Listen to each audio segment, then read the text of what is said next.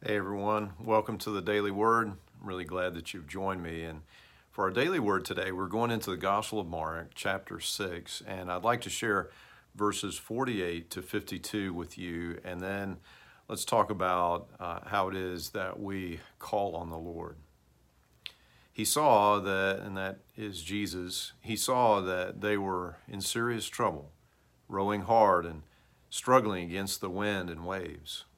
About 3 o'clock in the morning, Jesus came toward them walking on the water.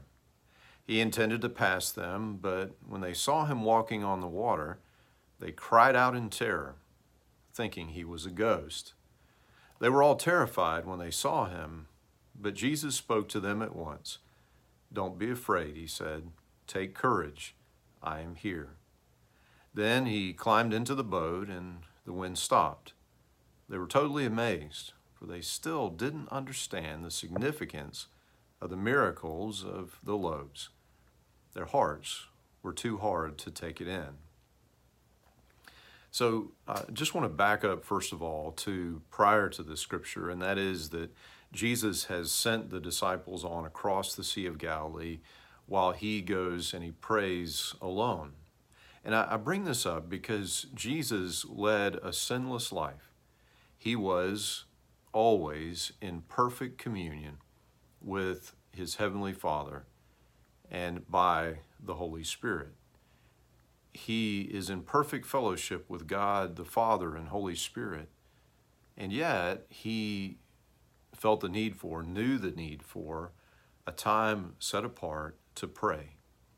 How often do we neglect that fellowship? Do we think that our day is too busy, that we have too much to do? And it seems to me the Lord may well be convicting us in this passage that we may be too busy not to pray. That in fact, what is vital and missing is that fellowship with the Lord. Moving forward then, I'd point out that the Lord saw their distress. He saw what was going on. He knew they were in trouble. And if you think about it, they're in the middle of the lake. It's at night. It seems to me that it is unlikely that he saw them by physical sight. And as we think about ourselves here today now, certainly we know that the Lord sees us, that he knows what we're going through, that he recognizes when we are in times of trouble, and he comes near. Now, the scripture says that he intended to pass them. And that's a curious thing. And Bible commentators have theorized about this. I think one of the things that we know, of course, is that this was not a matter of indifference. It wasn't that Jesus didn't care. Obviously, he did. And surely we know that Jesus would have led them and enabled them to get across the Sea of Galilee, across that lake.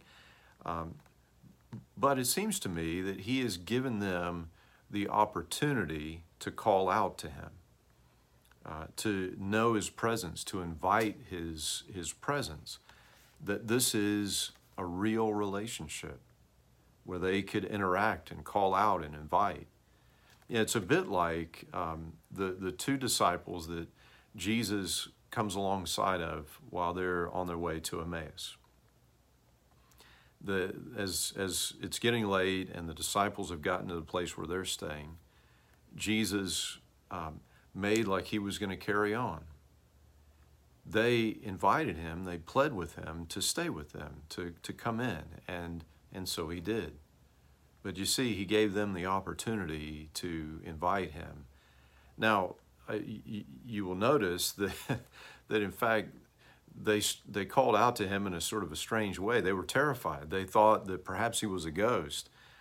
They're crying out, and Jesus responds. But you see, the reason they were crying out and they thought he was a ghost is because they didn't really understand. They hadn't accepted who he truly is. The scripture says that they didn't understand the miracle of the loaves. Their hearts were too hard to take it in.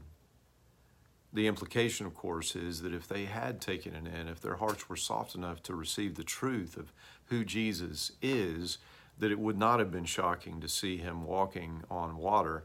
He is God. He can do whatever he desires. Walking on water is a small thing for God. And this, I think, brings us to a question for ourselves about the condition of our hearts, the disposition of our hearts toward the Lord, toward His Word, especially toward the revelation of who Jesus is, the truth of the gospel, and the truth of the life that is the fruit of the gospel that the Lord calls us to live, the high calling that we have in Jesus. Are our hearts soft toward the Lord, toward His Word, so that as the Lord works in our lives, we recognize it and we cooperate and we invite it? And Jesus says, I want to invite you to notice finally, He says, take courage, I am here. Do you know that Jesus still makes that declaration over you, over your life? That those who are His, He says to you, take courage, I am here. It matters that I am here. I am making a way for you. The way may be rough, but I notice it. I want you to know, and I care, and I've come to you, and I will help you through. I will make sure that you get to the other side. Thanks be to God. Amen. Amen. And friends, till we have a chance to speak again, I pray that God would bless you and that He would keep you.